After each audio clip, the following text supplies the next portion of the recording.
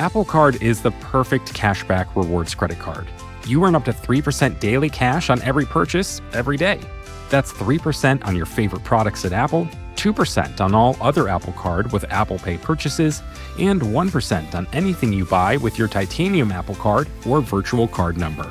Visit apple.co/card calculator to see how much you can earn. Apple Card issued by Goldman Sachs Bank USA, Salt Lake City branch, subject to credit approval, terms apply. Support for this show comes from Slack. You're a growing business and you can't afford to slow down. If anything, you could probably use a few more hours in the day. That's why the most successful growing businesses are working together in Slack.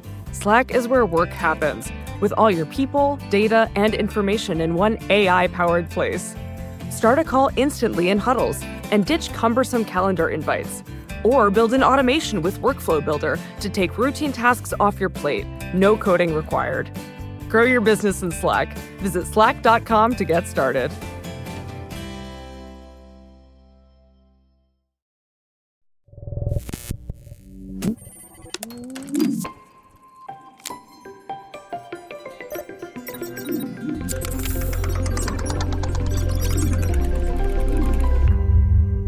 It's Unexplainable. I'm Noam Hassenfeld.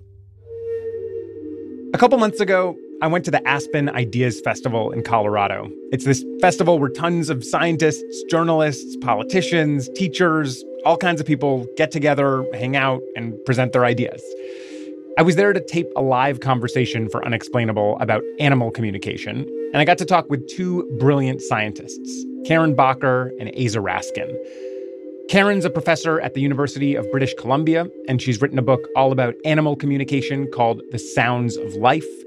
And Aza is a co-founder of the Earth Species Project, which is a nonprofit that's trying to decode animal communication using AI.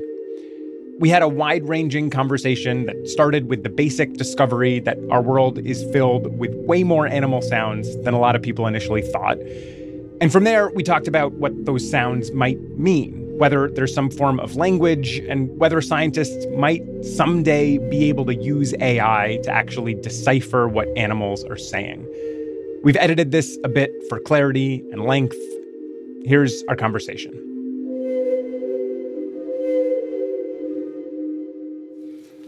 So just to start, before we get into how researchers are trying to decode animal sounds today, I think it's worth talking about how they realized they were worth decoding in the first place. So, Karen, you have a story in your book about how European and American scientists really started to discover that these sounds were even worth exploring. And you talk about whale song. So I wonder if you could just set the scene for us a little. Like, what was the state of research on ocean sounds maybe 100 years or so ago? Yeah, so cast your mind back to about 100 years ago. There's a widespread assumption that only humans possess language, and moreover, that other species do not possess complex communication capacity. This is, of course, a blind spot in Western science that we're going to unpack throughout the course of the conversation today. But at the time, one of the most remarkable aspects of Western science was really a kind of a sin of omission. There wasn't a lot of work done recording animal sounds. There wasn't a lot of work done trying to decode them. And that all changed when a small number of researchers, some of them associated with then classified Navy efforts to listen to underwater ocean sounds, began attempting to decode and categorize the really complex underwater sounds they were hearing in the ocean. So these scientists made early efforts, mostly to record the pretty profound and amazing sounds that whales make, which are now well known to us, but at the time were pretty astounding to Western scientists. The kind of operatic ululations of humpback whales, the very staccato, powerful eardrum-blasting sounds of sperm whales. There's a whole symphony under the ocean, of which Western science was largely unaware. Their work came to public attention when a renegade scientist named Roger Payne and his brilliant wife, Katie Payne, a classically trained musician, took some classified recordings that a Navy scientist had given them and published them as an album, which remains the best-selling nature album of all time, went platinum, and was one of the major things that changed the dynamic around the campaign to end industrial whaling. Was arguably one of the things that saved many whale species from extinction.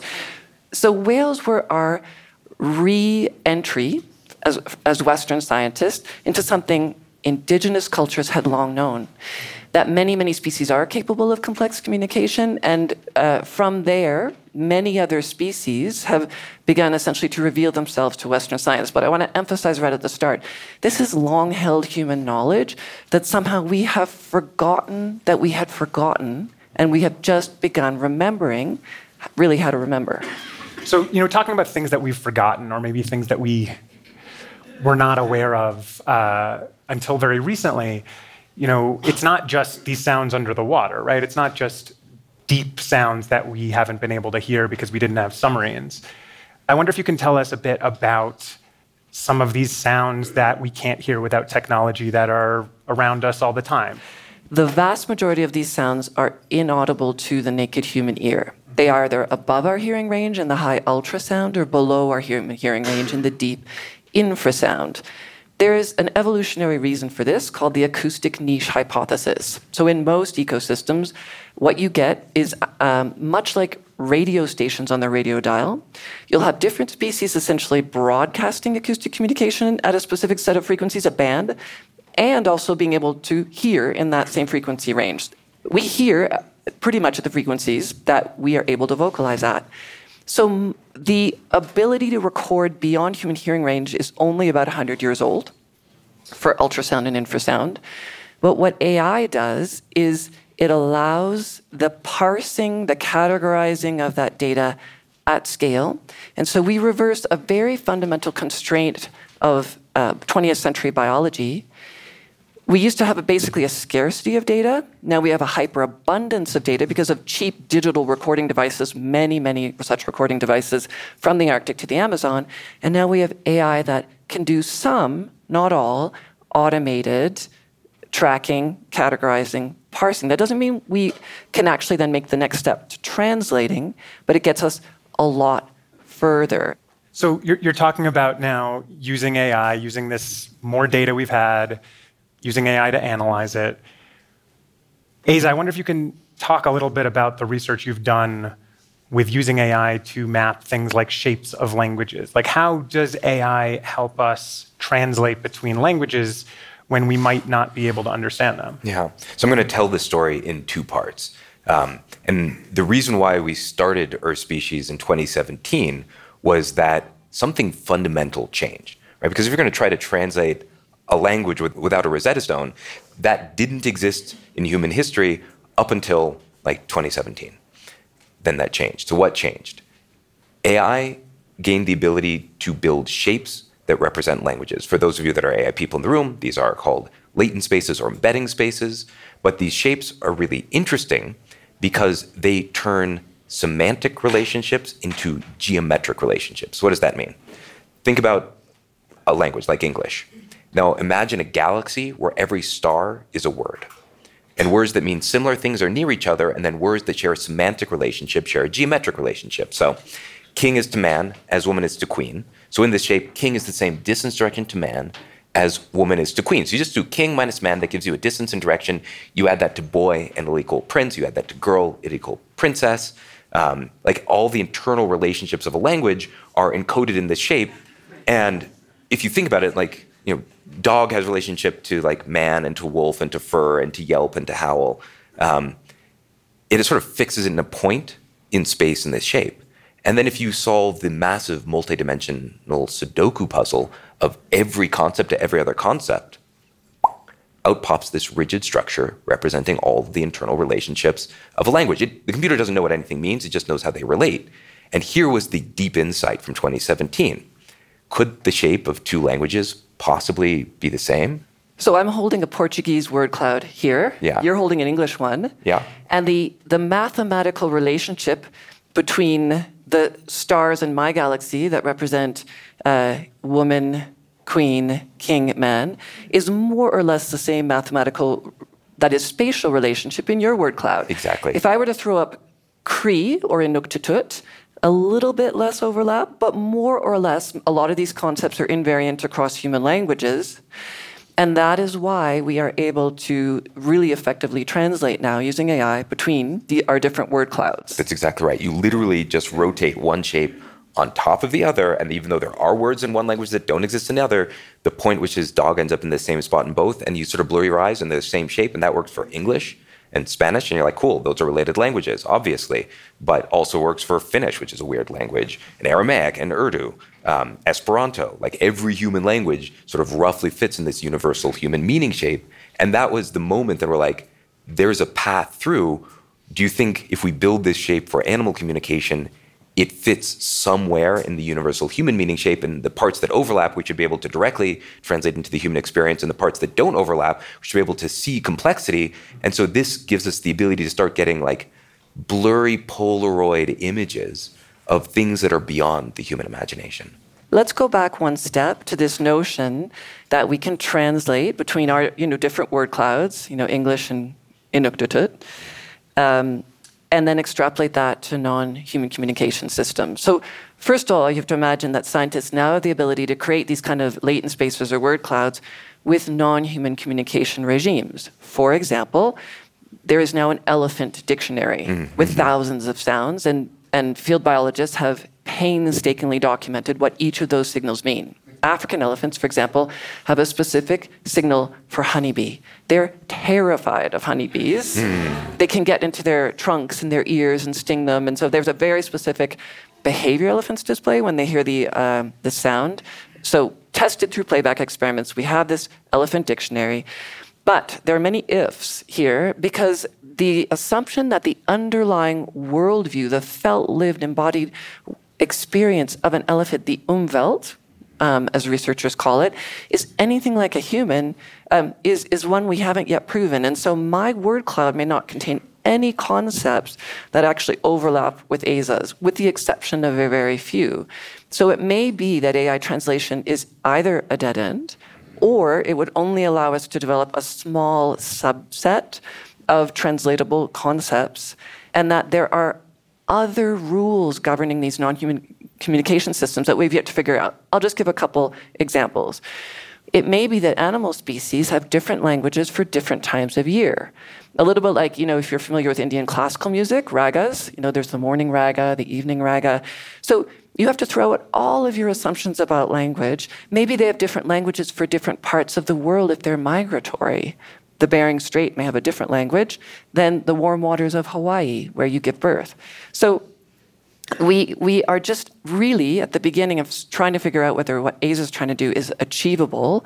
My personal bet, and I'd love to hear your view, is that there will be an incomplete translation. We will be able to detect names, we'll be able to detect alarm calls, and we'll be able to detect the labels that are given to sort of features of the environment that are linguistically invariant.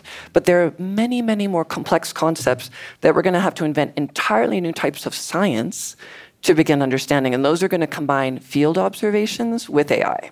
Absolutely. I just want to say that all of our work is built off of decades of painstaking research done by biologists out in the field, and everything we do is hence in collaboration. But then just to add a couple thoughts to what you're saying is, one, the way we're describing doing this kind of translation with rotation, that's 2017 AI tech. It's now sort of Stone Age. There are many other techniques which I can talk about that becomes just one tool among many. But why should we expect, I agree, the Umwelt of a sperm whale might be so completely different. It spends 80% of its life in complete darkness, a kilometer deep in the ocean. Why should we expect there to be any overlap whatsoever? And I'll give two examples for why there might be overlap. And then I'll sort of talk about the parts that, why I think this goes even beyond language. The first example is the mirror test. It's how do you know whether another being has self-awareness? One way you might discover that is you would paint a dot on them where they are unaware of that dot. Then you put a mirror in front of them, and if they see the dot and they start to try to get it off, that shows that they're connecting the image in the mirror with themselves, that they have a self-image. Now, if they don't respond, that doesn't actually tell you anything. Researchers thought for the longest time that elephants couldn't pass the mirror test, but it turns out they're just using small mirrors. Right? So But a number of species do pass this kind of mirror test, and that means if they're communicating, they may well be communicating about a rich interiority, like a self-awareness, one of the most profound things that we have. Another example, as I have this in my presentations, an incredible video of lemurs biting centipedes to get high. So they're like taking hits off of centipedes. They get super cuddly. They enter these trance-like states. It's sort of like a proto-Burning Man. And like dolphins do the same thing. They will intentionally inflate pufferfish, also to get high off of their venom and pass them around in the original puff, puff, pass. Right, so gorillas and chimpanzees will spin. They'll hang on a vine and spin to get really dizzy. Transcendent states of consciousness appears to be a thing that we share and desire across many species. So that too is like a very profound thing that if we communicate, or if they communicate, they may well communicate about. So there are some, like, I think, really interesting areas of overlap. This conversation we're having, you know, on one sense, it can feel like we're like speeding ahead, and there's this one other hurdle we have to pass, which is like figuring out this translation. The AI is almost there. We're also using a lot of anthropomorphic language, and I feel like that is definitely, I understand why we would do that. It's not, we don't have better words. I mean, I want to clarify that scientists do not use that language. Okay. They use very technical terms. So, for example, scientists would not use the term name. They would say individual vocal label or vocal signature. Equally, most of the scientists studying the communicative regimes of non-human species would use the term communication, not language, because language is sufficiently anthropocentrically defined in terms of, complex combinatorial capacity, symbolic content, syntax, so on and so forth, that it is as yet to be proven that other species have, quote unquote, language. So I just want to clarify that although Aza and I, in a sort of a public communication of science way, are using these terms, the scientific community is pretty rigorous, perhaps incorrectly so, but nonetheless pretty rigorous about setting a boundary between humans and non-human species. But one of the things that this research may eventually do is create a sufficient weight of evidence that we do indeed say, yes, other species have language. We may need to change our definition of language in order to do so. Or, yes, other species do convey symbolic meaning through language. And here's how. We're not there yet. So progressively, I think this science is going to lead us somewhere very, very interesting in terms of asking these fundamental questions on the basis of a huge amount of empirical evidence. I wonder, we briefly mentioned the Umwelt question about what does it mean to be a bat or a whale or any of these things that perceive the world completely differently. And I guess I just wonder if we could be communicating something to the animal that the animal would be potentially understanding in a different way and acting in a way that looks like what we expect the animal to act because that's how we're understanding things. But is it even possible to imagine that we could actually communicate where we both know that we are understanding each other? I mean, the same problem exists between any two humans. Yeah, the myth of communication is that it ever happened in the first place. Yeah.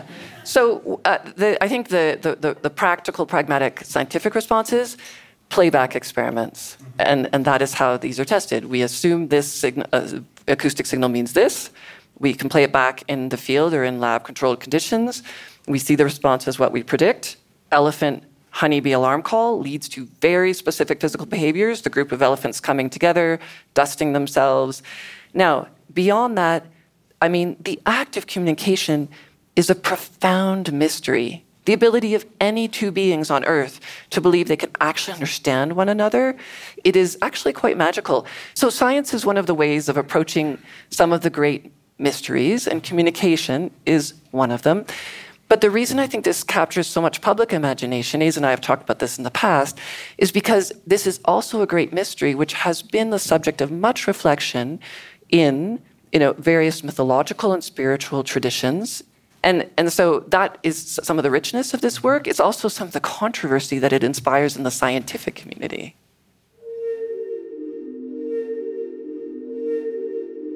We're going to take a quick break from the conversation here. When we come back, we're going to ask whether we should be trying to translate animal communication at all. Apple Card is the perfect cashback rewards credit card.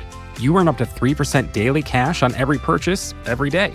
That's 3% on your favorite products at Apple, 2% on all other Apple Card with Apple Pay purchases, and 1% on anything you buy with your titanium Apple Card or virtual card number. Visit apple.co/card calculator to see how much you can earn.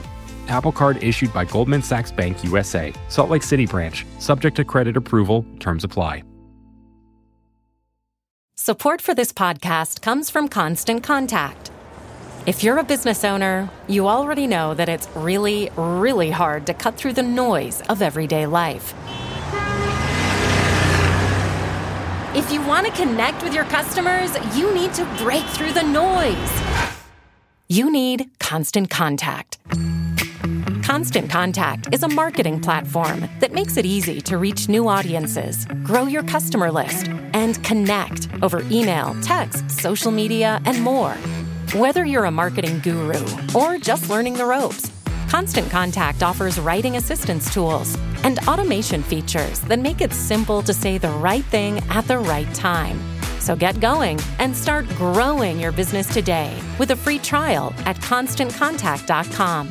Just go to ConstantContact.com right now. Constant Contact, helping the small stand tall. ConstantContact.com.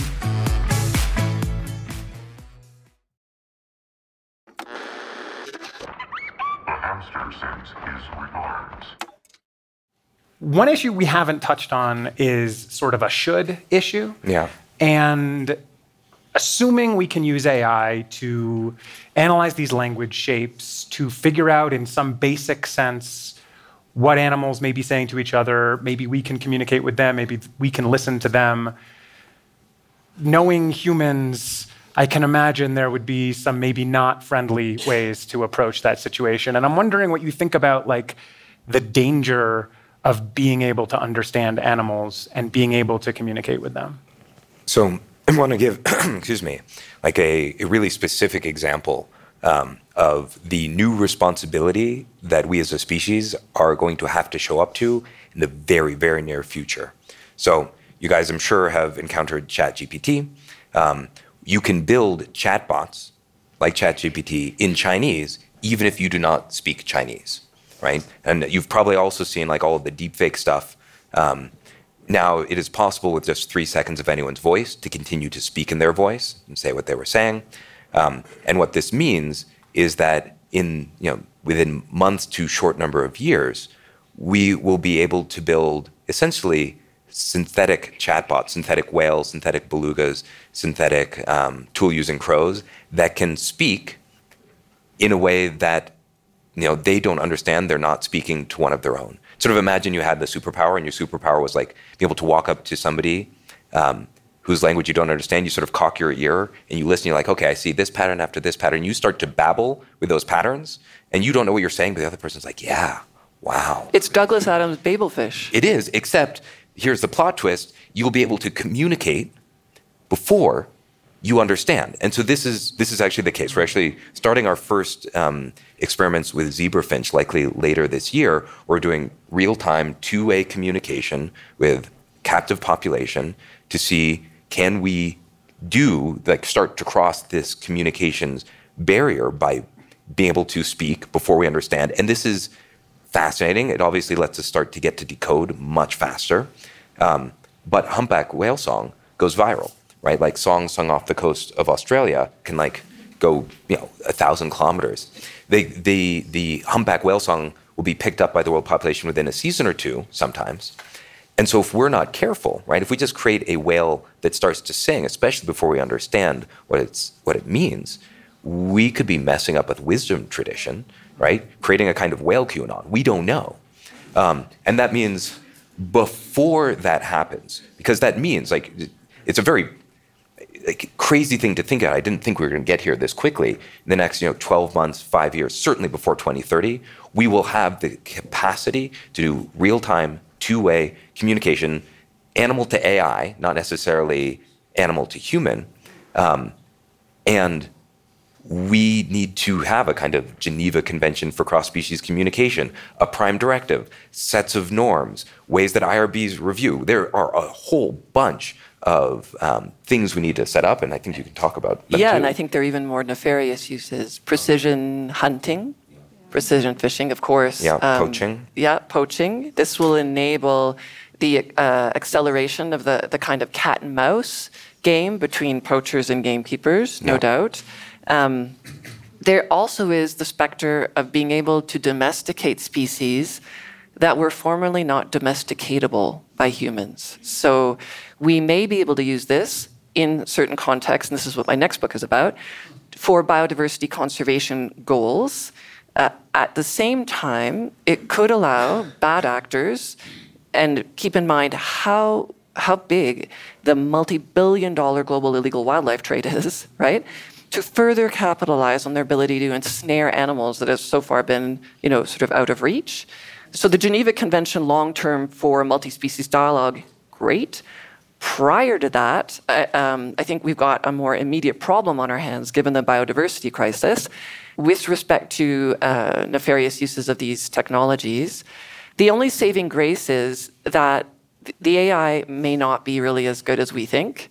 So, first of all, we're being very, very self-centered here, as usual. We're humans. We're assuming other species actually want to talk to us. They may be like, boring, or they may just assume that these sounds, which are gibberish, are to be avoided, rightfully so, or they may simply be able to detect it's not being made by another living member of their species and avoid. So my hope is that we're going to reveal ourselves to be slightly stupider than we think. They're going to reveal themselves to be smarter than we believe, and maybe that'll create a bit more breathing room. But no doubt, longer term, deepfake AI technology creates a whole bunch of risks. And do you think we should, given these risks, you think this is something that scientists should push forward on? I believe we should have a moratorium. Aza and I don't agree on this point, I think. I think there are certainly thresholds that if we cross, we should have a moratorium and we should stop. Absolutely. Here's the thing. We are mutilating the tree of life, and at some point, we are going to cut the branch upon which humanity depends, right? So we are in the land of Hail Mary passes. The hope for, I think, working on showing, and really, the point is not really to talk to animals. The point is really to understand and listen. And along the path to that, we are creating the technology that solves the fundamental problems we see across all of conservation biology and ethology research. Every biologist we talk to needs to do classification, denoising, detection of signals, to understand biodiversity, to understand their behaviors. And so the tools we build as we head towards decoding are the fundamental tools that are accelerating conservation biology, which, to the extent that conservation science accelerates conservation, like we're trying to broad scale do that. But then there are these moments when we get shifts in perspective, and that changes everything. We talked about Songs of the Humpback Whale, but also when human beings went to the moon, and when human beings were dosed with that overview effect and seeing us as a pale blue dot suspended in space, planet spaceship Earth, right? That's when the EPA came into existence. NOAA was born, modern environmental movement started, Clean Air Act was passed, and that was in the Nixon era, right? And so the goal here is, there are moments in history which superpower movements. There are no silver bullets, but maybe there's silver buckshot. And maybe if we know this is coming, we can arm every other conservation org out there. Rights for Nature, Personhood for Non-Humans, E.O. Wilson's Half-Earth, much bigger marine protected zones. When this becomes the thing that the entire world sees and becomes the top of politicians' priority list, suddenly I think we can accelerate and be a force multiplier for every other conservation and climate action out there. And that, I think, is the reason why it's worth pursuing. I wonder if, just before we finish, I wonder, could you just say a bit about why you think we should have a moratorium? I will, but I do also want to build on Aza's point. So the climate change and biodiversity crisis are intimately interrelated. And the fundamental challenge of the next 20 or 30 years, as we add a couple billion more humans to the planet, is a sort of Noah's Ark-like challenge.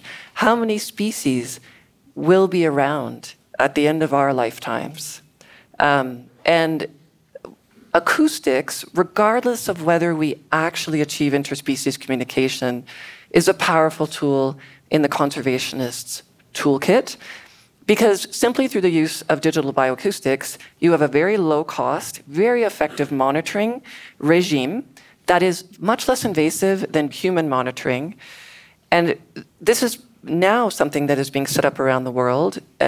I can't go into the technical details for lack of time, but very simply, bio and ecoacoustic indices allow us to tell, simply by listening, the extent to which climate change is disrupting species migrations and movements, and species abundance or disappearance, etc. So we may never achieve interspecies communication, but what we can do, and we all should be doing if we're interested in environmental work, is supporting the inclusion of digital acoustics, bio and ecoacoustics, into conservation work as a low-cost, minimally invasive, very powerful tool. So I hope that's a take-home message for all of you. The question of the moratorium, I think, is really one about something humans are not very good at.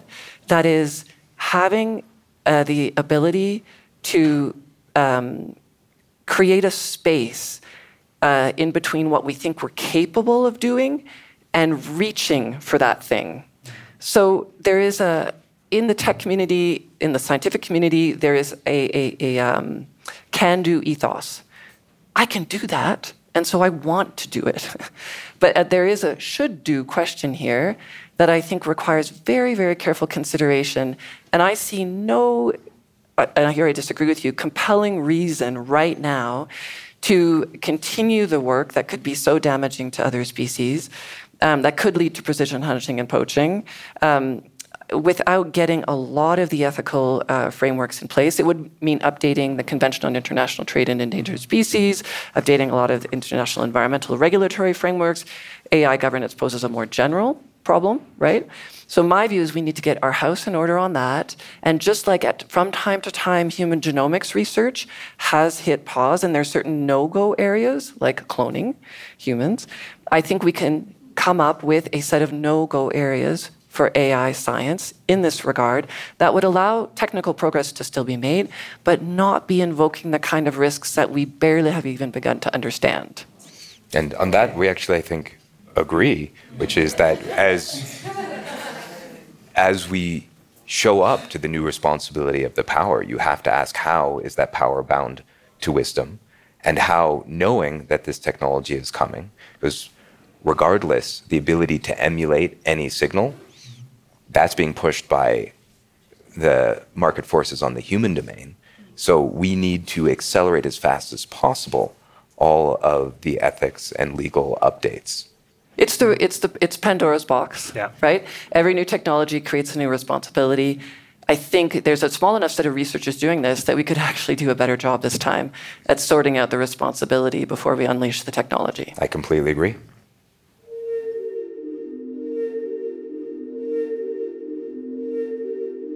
Thanks so much to Aza Raskin and Karen Bacher and to the Aspen Institute.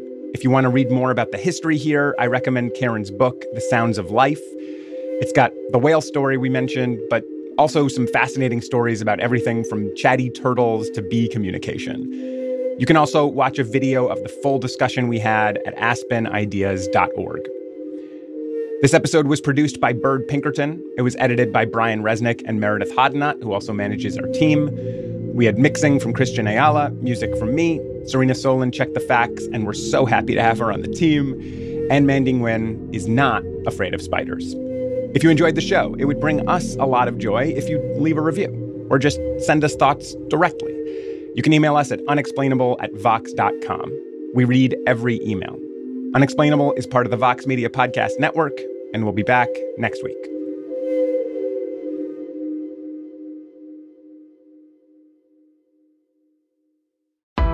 Why do you run?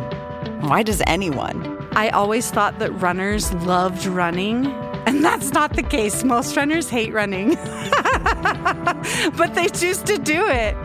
In the new docuseries Running Sucks, brought to you by Team Milk, Abby Ayers learns why women runners everywhere are driven to go the distance. It really is about taking my power back and proving myself wrong. Team Milk is about fueling women's performance and helping them along their marathon journeys. You can sign up now for the inaugural Every Woman's Marathon taking place in Savannah, Georgia on November 16th, 2024. Learn more and register at everywomansmarathon.com.